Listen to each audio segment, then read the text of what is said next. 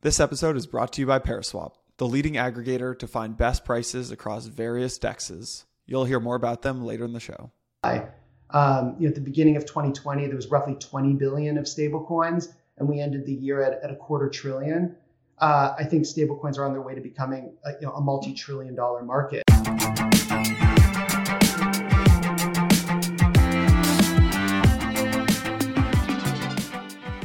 Hey everyone, quick reminder, nothing said on Empire is a recommendation to buy or sell securities or tokens. This podcast is for informational purposes only, and any views expressed by anyone on the show are solely our opinions, not financial advice. Santiago and I and our guests may hold positions in the companies, funds, or projects discussed. Now, let's get into the show. All right, guys, today we are joined by Ben Foreman. Ben is a longtime friend of Blockworks, but B, more importantly, Ben is the managing partner of Parify Capital, a fund that invests in blockchain technology and DeFi markets. Ben founded Parify in 2018 after, I think, a decade. Maybe I'm wrong there, but I think a decade of working in private equity and credit markets at major firms like KKR and TPG. So, Ben, welcome to Empire, my friend. Yeah, thank you. It's great to be on.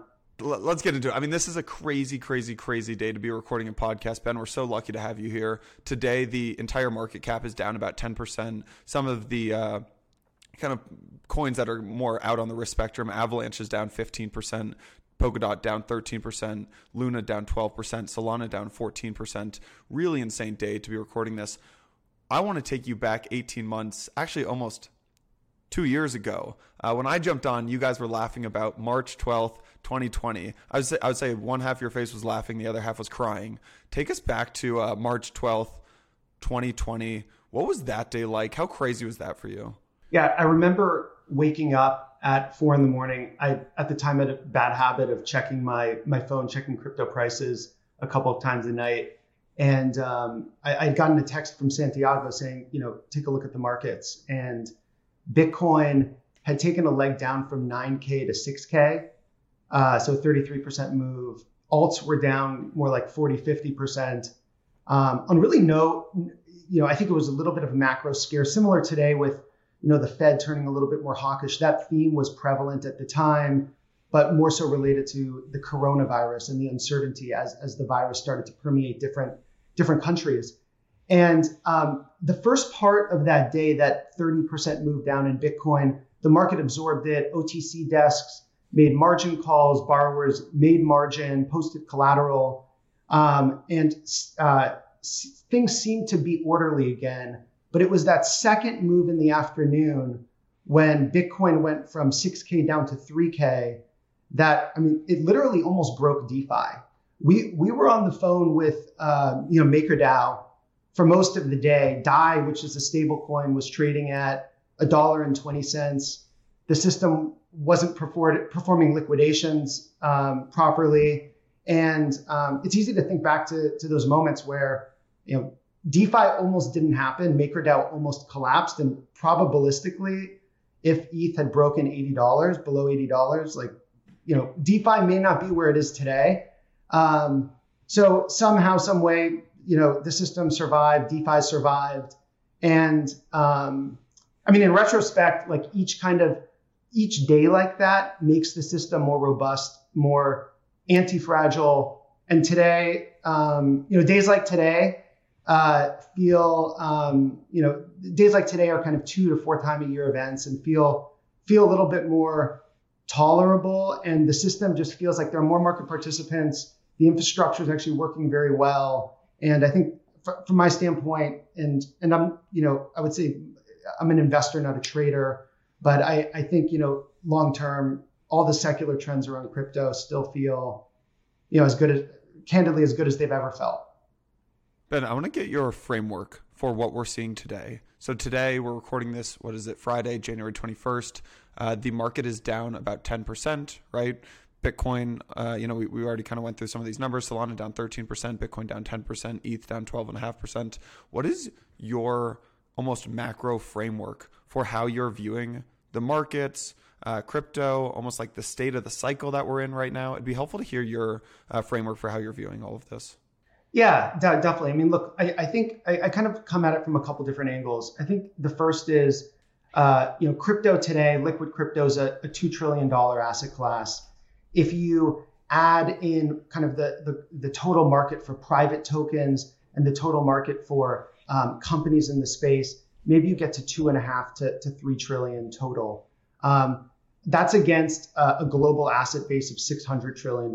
So crypto today is roughly 50 bips of global assets. So it's very small. I'm of the mind that crypto kind of will grow over the coming years to 3, 5, 10% and eventually become, one of the largest asset classes.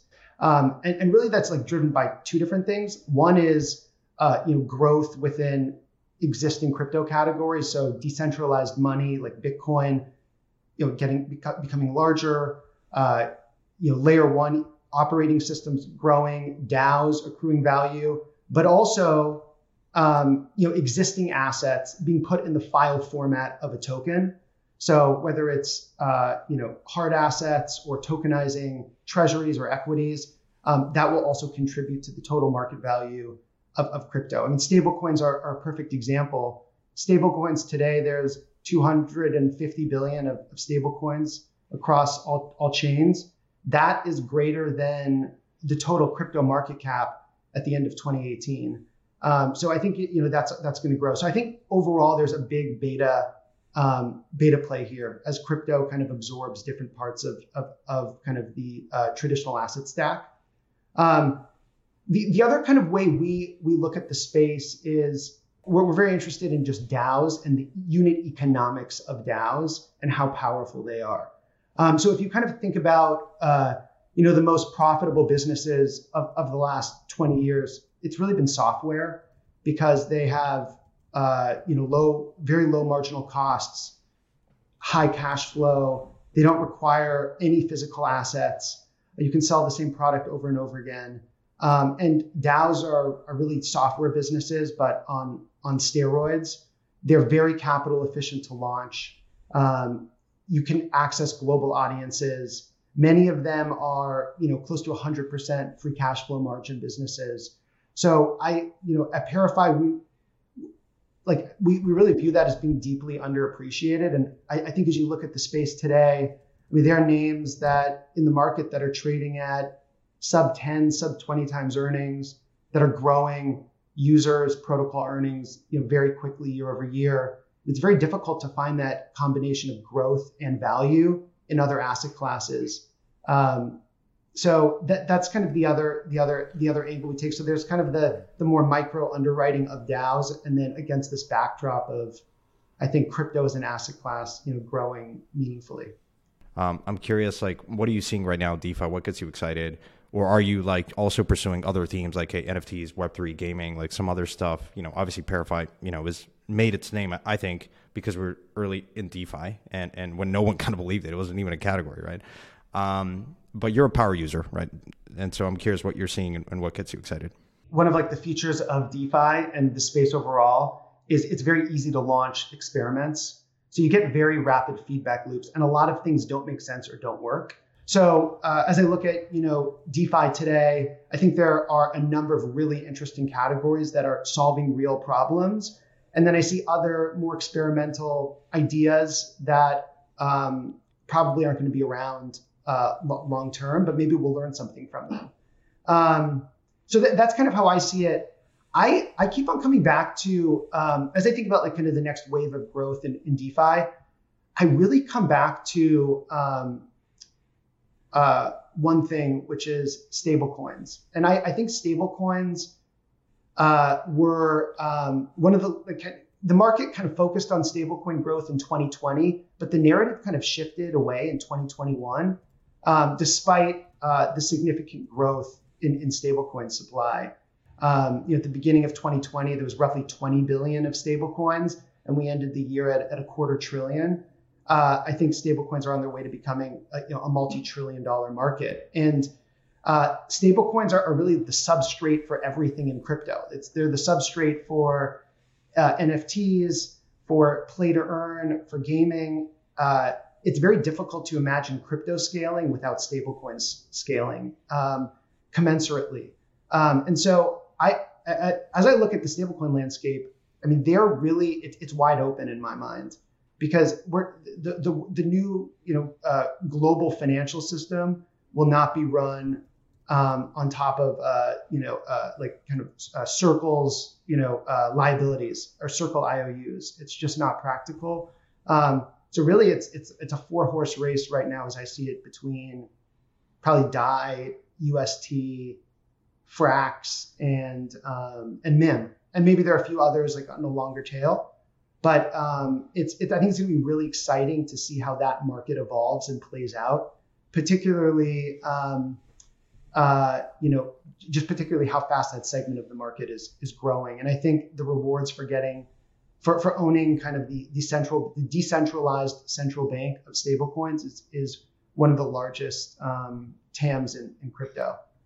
So you see USDC and Tether going away because they're still these centralized stablecoins, and it sounds like you're really excited about this decentralized stablecoin market that is completely crypto native. Am I understanding that right? Yeah, that's right. Because I think ultimately centralized stablecoins have been very useful as trading pairs and kind of getting crypto to where it is today.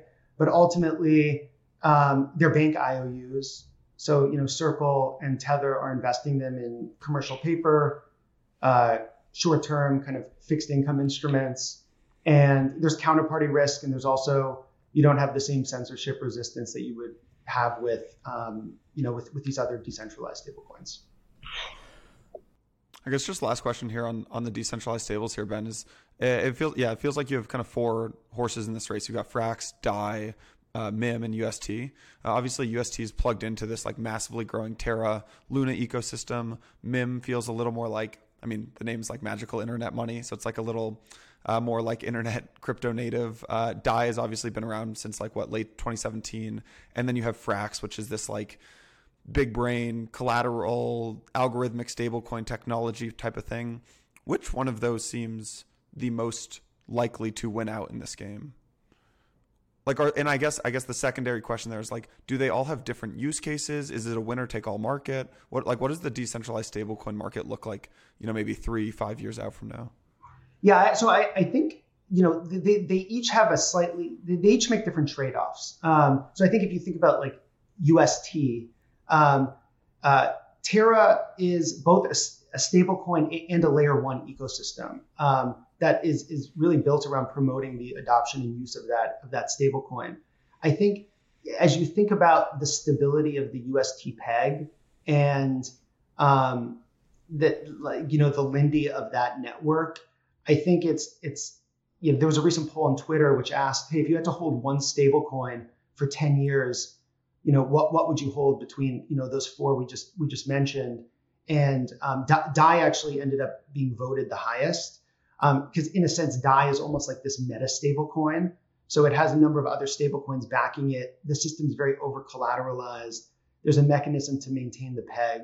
So I think that's helpful, but it's also scaling kind of more slowly than its peers, given Luna just has this broad ecosystem of Web 2 companies that are building applications that will be using UST.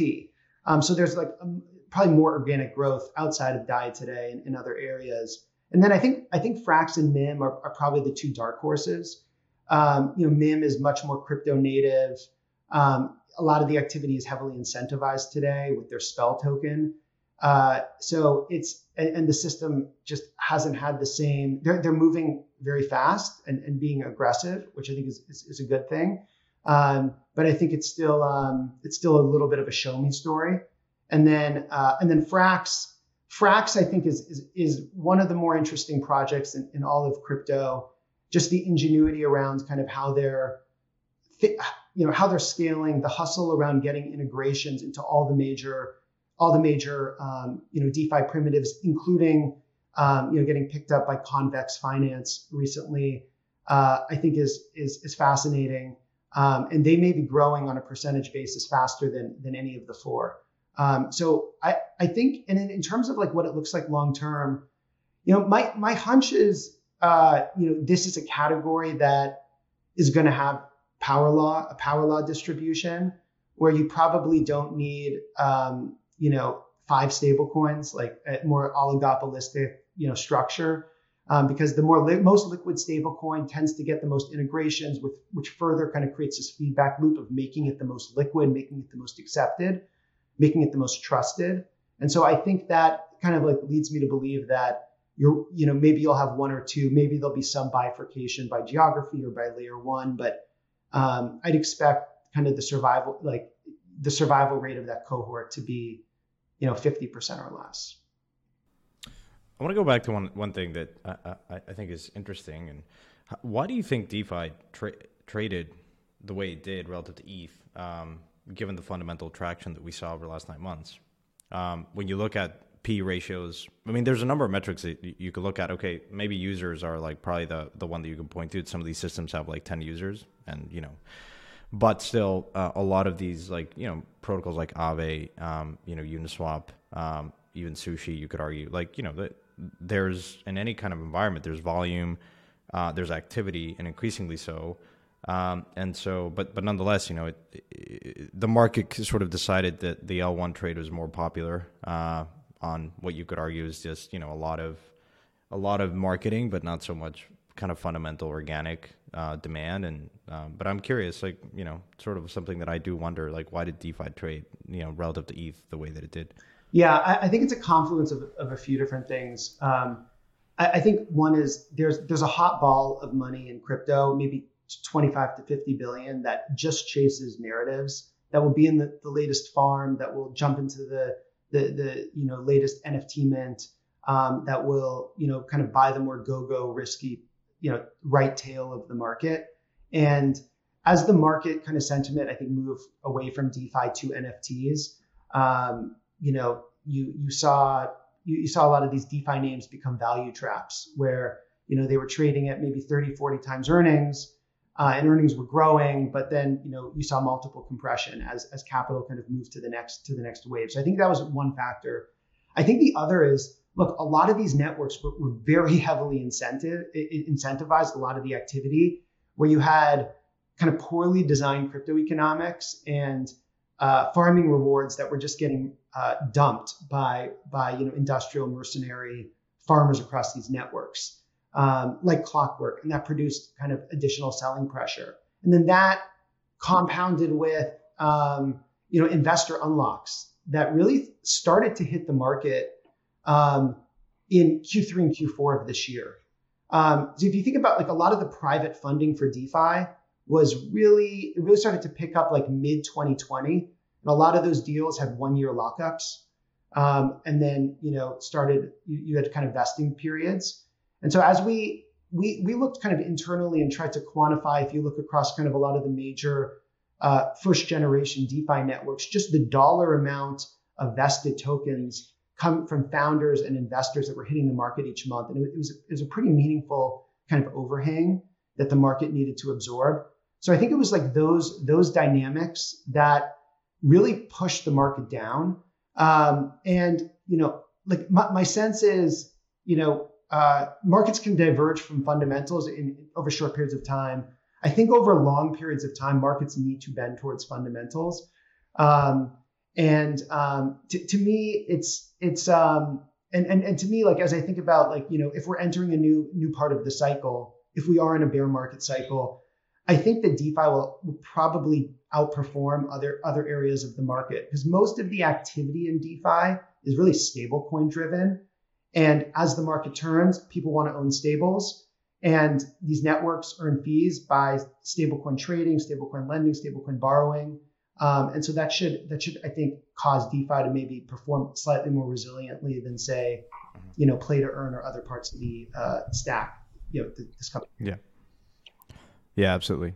I want to get your perspective on one thing, which is you started ParaFi, I think, and I've heard you say this, and probably right before the bubble burst, or right around it was bursting. And in many ways, that was probably a blessing in disguise, because you had the capital probably to invest into the market and into fear. Where do you see this barometer in the market? Some people are saying, look, Nasdaq's down 10, 12%, ETH and Bitcoin have higher beta than that. This is very much still a risk on asset class. It's not uncorrelated. So anyone that says that this is uncorrelated, is just kidding themselves, maybe in the long term, but, still it hurts. Right. And so I am curious, how do you think about kind of weathering any potential, downturn in broader markets, in macro environment, I think, and managing kind of your investments and the portfolio? Yeah, I think there are a few different things to think about. I mean, one is I think it's really important to decide if you're an investor or a trader, because I think trying to do both like tempts one to make mistakes. So we take an investing approach. We're long term. We look for things that we think are going to compound over multi-year periods where we have deep conviction. And I think it's really about building conviction and giving yourself an opportunity to win. So I think building conviction is really knowing the ins and outs of these networks, how the token economics work, the key catalysts, speaking to the teams, staying updated on everything that's going on, understanding not only like individual projects, but also the competitors. And I think that conviction just is the most valuable thing you can have in across any market environment, because you end up being very comfortable when the market trades down. So I think that conviction and building that conviction is extremely critical. And we say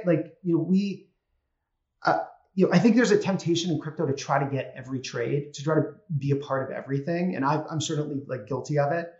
But I think the right approach to this market is it's better to know a handful of things really well than try to get 30, 40, 50 things right.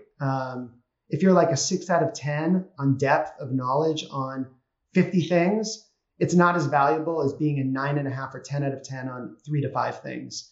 And so that I think is really the most important thing that we keep in mind. And look, I think having long-term capital has always been a blessing for a lot of funds in the space. I think are structured in the right way. So they're either closed-end venture funds that have 10-year life, or they tend to be open-ended hedge funds with longer lockup periods. And that just allows you to be very comfortable amidst market volatility. I'm assuming you're not running with leverage. And I think most kind of more fundamental venture-oriented firms in the space tend to not run with leverage at all, or run with a very marginal amount. And so I just think being able to be very patient in times like this, I think is important. Empire is proud to be supported by Paraswap. Paraswap is one of the leading DEX aggregators in crypto. Let's say you're booking a flight. You would never go directly to an airline, right? You'd never go directly to United or Delta. You'd obviously go to Google Flights or Expedia or Kayak or Booking.com. That's what Paraswap does for DeFi. Paraswap, if you're watching on YouTube right now, you can see the platform. Paraswap makes swapping easier, it makes it faster, it makes it cheaper by aggregating more than 80 different DEXs. Again, if you're watching on YouTube, Uniswap, Sushi, Balancer, Bancor into one single interface. You can use Paraswap on ETH, Polygon, as you can see here, BSC. They recently launched Avalanche a few weeks ago, pretty exciting. If you are a trader listening to this, you are losing money by not using Paraswap. And excitingly enough, if you're a company or a platform looking to access the swapping or the yield capabilities of DEXs, you can now use Paraswap's APIs to integrate into your platform to get the full power of the DEX aggregator into your platform. So head on over to paraswap.io. Again, if you're watching on YouTube, you can see how simple it is to use. Just plug in, let's say I want to swap 0.2 ETH. For USDT, you can see how simple it is. Just plug that in right there, and it aggregates over 80 different DEXs. So head on over to Paraswap, Paraswap.io to use the platform today. All right, let's get back to the show. This is more of a broader question to you, which is you've been around for a while. I'm curious, how you think about your strategy and your edge in this market, and is it constantly changing? Because look, crypto is much different in 2012 than it was in 2014, than it was in 2016, 2018. This market changed substantially. Or are you saying no, you just stick to your guns and you have a particular strategy? I'm sort of two questions there, but why don't we start with the first one? Yeah, definitely. So I think on the second one, we take a platform approach at Parify. So we really do three things. We invest in tokens in liquid and private markets. We invest in companies in the blockchain space, providing infrastructure. And then the third thing is we're users of the products. So we have a strategy that every day we have a team that comes into work and basically just tries to make money using DeFi protocols, and we're using them across every layer 1 blockchain and layer 2 environment. I think the best way to learn and find opportunities in this space is to be a user. Like, it's very difficult to invest in something and not use the product. And what you learn from using these products, like the thematic insights, are incredibly valuable as you find out, what bridges are good, as you study the token economics of these networks. So I think being a user has always very much been in our DNA, and that's how we kind of caught on to DeFi early. Is we started using these products, and it was a required part of our diligence. So I think that's always going to be kind of front and center as I think about ParaFi, is like, users first in terms of our approach. And then in addition to being users, I think being active governance participants and helping networks grow and be safer for users, and kind of align incentives with long-term holders. So I've always been really interested in just how these DAOs coordinate and change, and the communities that get built. So I think to me that's first and foremost. And then the second thing I'll say, just on kind of maybe how we think differently, is I think fundamentals, like during certain environments, they may not matter, or they may matter less, but the pendulum tends to swing back and forth. And I think long term, understanding like which networks have user growth, and really like mining all the on-chain data that's available, can really tip you off to incredible investment opportunities.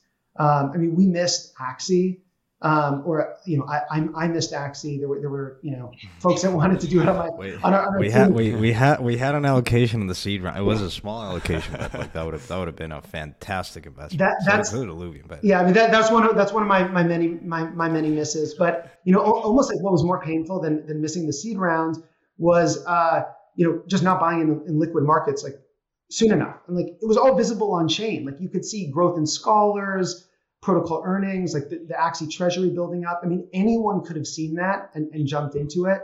I think that being really, really focused on fundamentals and not letting it like govern everything you do, but letting it kind of alert you to trends, I think is a really powerful tool.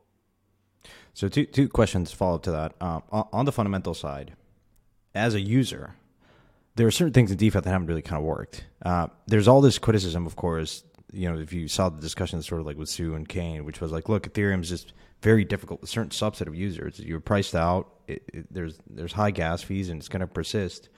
How does that inform your thesis around how other systems like Terra, Cosmos, Polkadot, Near, for instance, might evolve? Like, I'm just more curious how you see Ethereum relative to other L1s, relative to other ecosystems as a user, and has that led you to invest in other kind of L1s? Yeah. So the short answer is yes. Like we've, going back a year ago, everything we were doing was really on top of Ethereum, and that was where 98% of all value in smart contracts resided. And today, it's shifted, and it's maybe like 2/3 of the market. And I expect actually Ethereum kind of smart contract dominance to continue to decline, but in absolute terms continue to grow. So I think there are like a few different paths that like we could take in this, in terms of like what the layer 1 landscape looks like. One state of the world is there's one chain that has all the activity on it, and maybe computations off chain if that's ETH, or maybe it's on a single threaded chain like Solana. So that's one approach, like one potential outcome. The other end of the spectrum is there are many, many different blockchains that are application specific. I think the third one, which is probably the most credible, is that there are 2, 3, maybe 5 that actually matter, and then a longer tail of others that are potentially more application specific. So what those are, which ones those winners are, I think is a really important question. I think it's like very difficult to predict. And at this point, the tech and the scalability characteristics across a lot of like the non-Ethereum chains that have attracted developers, like there's not much differentiation, and it's really just a BD push. Can you get developers to build? can you support them? Can you fund them? Growth begets growth, because people want to launch applications in environments that have good bridges, good wallets, lots of other applications to benefit from composability. It'll be interesting to see kind of which of the other L1s win alongside ETH. I find it very difficult to imagine a state of the world where Ethereum isn't one of the few winners, and even the biggest one. That's kind of how we see it, and certainly we've been investing across mostly at the application layer, and most of these applications deploy across many of the layer ones. Ben, I have a question about it. So I really like what you said about like become a user, right? It's really important to become a user, and it's really important not to just maybe buy the token on Coinbase, but to actually buy it and start using it and set up your own wallet and things like that. One problem that I've had, and I think a lot of other folks in the space have, is it's just the opportunity cost. There's so much opportunity cost in crypto. Whenever you buy Solana, right? You buy Solana, that's capital that you're using to buy Solana that you're not using to buy something else that you probably also believe in. So like the one question is, how do you just do that's almost like position sizing? And then the second question is, when you become a user, right? Like let's say I take a position in Luna, or like in the Terra ecosystem. On one hand, I can just buy Luna. On the other hand, I can start staking that. On the other hand, I can actually allocate more capital to like the app layer of the Terra ecosystem. On the other hand, I could maybe allocate capital to like an ecosystem fund. So when you take a position in an L1, how do you allocate across the ecosystem to try to generate the most alpha? Yeah, I mean, I think about layer ones as kind of proxy bets on the ecosystem. And we could have a debate around, hey, should the application layer be worth more than the protocol layer? Or where's the better risk return? I think the answer is always valuation dependent. And really it's also, liquidity dependent. So a lot of these, if you look at like any individual application, like the discount rate that I'm applying to it as an investor, or kind of what return I'm solving for, needs to be higher, because I'm betting on a single application. The token's probably less liquid. There's more execution risk. Whereas if you're investing in a layer one, you're kind of buying beta to an ecosystem, and it's a little bit more of a proxy bet. And so as you kind of think about it, it really comes down to relative value. And it depends on the market environment. So like for Ethereum in 2020, application layer, I think relative to the base chain was more attractive. For Solana this past year, I think you saw like depending on when you invested, the layer one or the Solana token traded much better than many tokens that were launched at the application layer. But it's always going to be valuation dependent. So that's kind of how we think about it.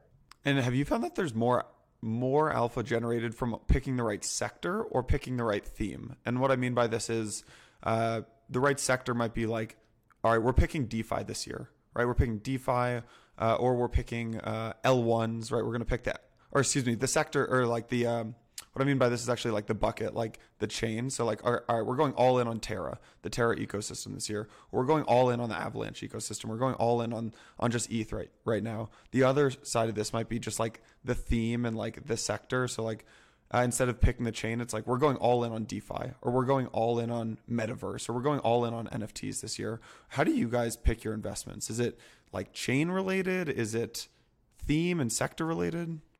It's more bottoms up. So because even within any of those categories, I mean, even within Terra DeFi, or TeFi is what people in the Terra community call it, there are lots of different applications, and the difference between owning the best ones and the worst ones is dramatic. So really, like, first and foremost, it's about finding great teams to back. And with the acknowledgement that, I mean, these applications are portable and can be built and moved on built across multiple blockchains. I mean, look at, Aave or Curve or any of the kind of first generation DeFi projects. So really it's bottoms up, and then being mindful of, okay, what is our overall exposure to the Dfinity ecosystem, to Near, to Algorand, and are we investing in what exposure do we have across these different environments? But it tends to be more bottoms up in terms of how we look and find opportunities. Because you can have a great sector, or a great layer one that's ecosystem that's thriving, a team building in like a category where there's a real need. But if it's the wrong team, they're gonna underperform. So it really has to start with the team, and then everything else kind of comes from there. What is a sector, a theme, a team? It could be any of or all that is most underappreciated in the market right now. So I think it's MakerDAO. I could have bet on that. It's one of the it's one of the most successful DeFi protocols. DAI is a ubiquitous primitive used in a really every kind of DeFi application, and it's kind of approaching 10 billion of supply. The network's doing over 100 million of protocol earnings. You have a very dedicated core team that's integrating real world assets that are that have a number of that are basically extremely engaged and extremely intelligent and motivated, and are just heads down building. And they've been able to achieve this all without any liquidity mining, without any fancy token economics. They've just built a core product that has organic demand. But there are protocols that are trading many multiples of its valuation that haven't built anything. So I think that's one that's kind of very much top of mind. And Ben, just on the Maker side, just because I was looking at it last night actually as well. I'm like, this is crazy. They have a $2 billion fully diluted value. Like they're a pioneer in the space. They basically helped create DeFi, right? 7 years in development, or 5 or 6, whatever it is, built through 2 bear markets, 10 billion DAI supply, tens of billions of collateral, right? I feel like they're pretty universally loved and universally used, and yet there's this $2 billion fully diluted value. So is this when you look at something like that, like if I'm them, I'm pretty pissed off because there's people launching and getting like a $7 billion fully diluted value in like 1 week. Though I guess that comes down. But if you're Maker, like, is this a marketing problem? Is this a community? Like, what is the issue here? Like, why isn't that fully diluted value higher? You need to tell a story to the market about why you're going to grow. Because I mean, even a network or company that's trading at 10 times earnings, you still would have to wait as an investor 10 years to get your principal back. And a lot can happen over that 10-year period. Multiple expansion or contraction typically is almost more important than earnings growth or earnings contraction in terms of driving an investment kind of outcome. I think with MakerDAO specifically, I mean, today you have like 110 million of protocol earnings. And it's trading at roughly 16, 17 times. I mean, you could say the same thing with Wi-Fi, which is also trading at a very low multiple. I think what the market's saying is, will DAI continue to be relevant in the future? Will it be able to outpace UST or some of these other faster moving competitors? I mean, right now, Terra on a fully diluted basis is at, 75 billion. So call it like 35 to 40x the valuation of MakerDAO.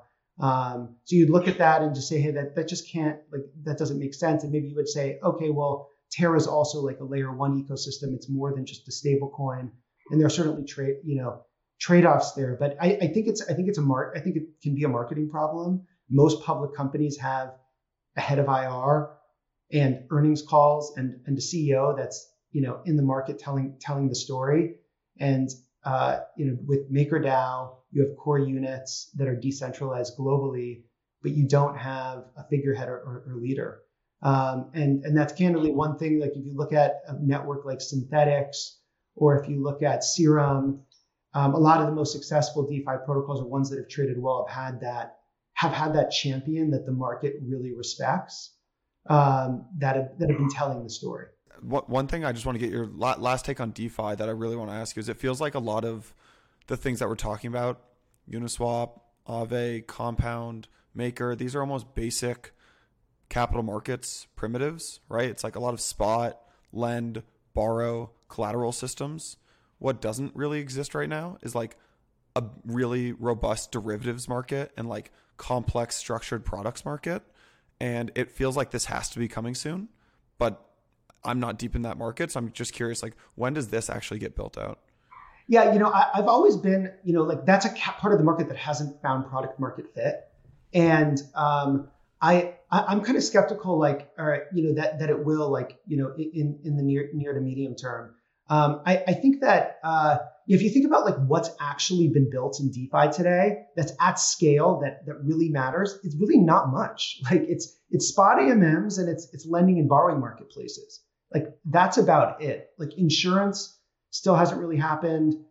Options haven't really happened. Decentralized perps, they're kind of happening, but it's like a lot of it's very incentivized.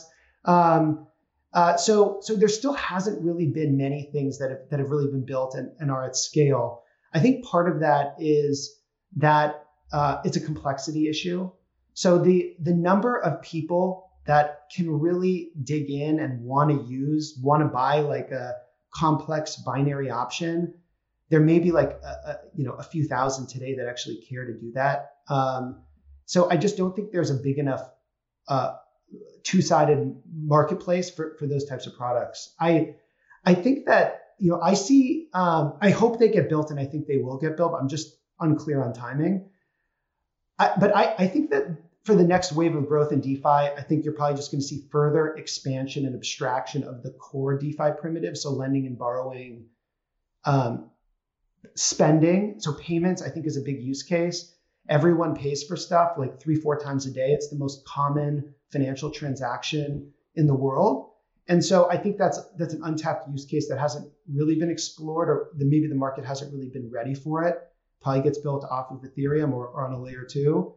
I think that, and I think that permission DeFi and kind of abstracted DeFi are in our minds like kind of the two big themes. So, and it's permission DeFi, like you saw it with Aave Arc. I think you're going to continue to see it, which is whitelisted environments for lenders and borrowers to interact and engage in financial transactions with one another. And I could see that world being built on the existing infrastructure in DeFi, but obviously being walled off and KYC AML compliant. And then abstracted DeFi being, these front ends that are getting built. There are many in the market right now, neobanking apps that offer higher rates, that abstract away all the complexity of DeFi on the back, CeFi on the front, and they're a much more simple like user experience to enter in and access DeFi. How do you see NFTs and gaming into this equation? Obviously a lot of users coming in. You have Axie, you have stuff like certain games that, make gamify finance, that make it relatable, make it fun. Is this, do you see that as a broad trend, or like especially younger generations, like your relationship with money, how you think about managing your portfolio can just be gamified and programmed in a very interesting way? And are we seeing early innings of that? Like, are you bullish on that? Are you making bets there? Or do you say, look, this is play to earn, is not really sustainable. It's kind of like a Ponzi 2.0 and you'd rather just not touch it? I think it was the founder of Reddit, who's now, investing in Web3. He came out recently that said, we're not going to have gaming without crypto in 3 to 5 years time. We're not going to have people playing games without getting compensated in some way for their time and attention. So whether it's Axie or it's another, the play to earn space is obviously growing quickly. I think that is absolutely here to stay. And it's a really interesting way for people to monetize their time. I caveat that by saying it's very difficult to, I think, predict winners, and getting like the token economics in these game economies right. Within Axie, it's the, how many Axies you need to play, the SLP rewards, the relationship between SLP and AXS. All these variables we're still kind of experimenting and trying to figure out a way to make them sustainable. But I think the core of play to earn is here to stay and potentially going to onboard more people into crypto than than anything else. Certainly like for me, like DeFi is more like a B2B institutional infrastructure layer, whereas play to earn and NFTs are B2C or really D2C, DAO to consumer, versus DeFi is more D2B, DAO to business, who ultimately then distributes to consumers.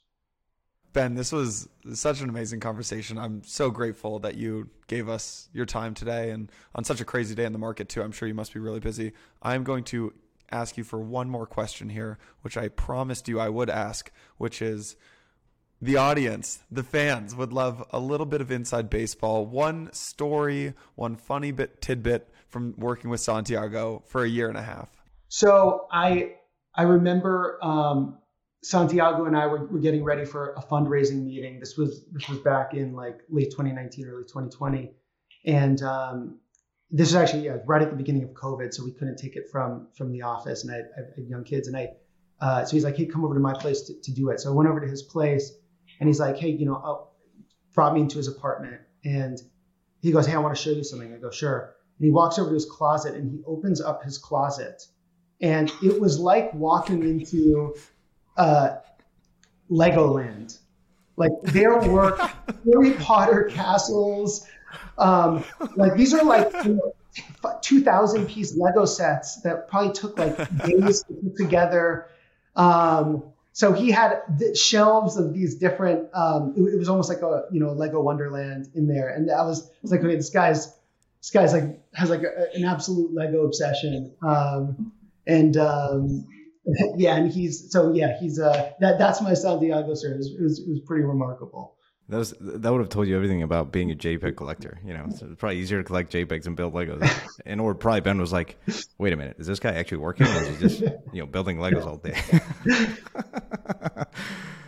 We do like the Legos, and we're waiting for Lego to drop NFTs. As soon as Lego drops NFTs, they'll take all my money, and that'll be the end of it. Ben, that was a great story. This was a great episode. I'm sure we will have you back sometime soon as you're free. So until then, enjoy wait a minute, Jason. Is Ben coming to Permissionless? Ben, you should speak at Permissionless. I mean, I'm going to put you on the spot here, Jason. But you shield Permissionless all day, and you can't click red buttons and all this stuff. All right, Ben. We got to get Ben as a speaker in Permissionless, all right? Ben had the best panel at our last DAS event. It was Ben, the CEO of Wisdom Tree, Tushar from Multicoin, and Michael Shaula from Fireblocks. It was an amazing panel. Really, really good panel. I remember the CEO of Wisdom Tree was commenting about your jacket, your blue jacket. He said it was the best one of the day. Yeah. He was saying we should turn it into an NFT. I need to get around to do that. Yeah, exactly. Ben, I will email you. You will, if you want to come down to Palm Beach, May 17th through 19th. Would love to have you. Sounds great. Yeah. Sounds great. I'm there.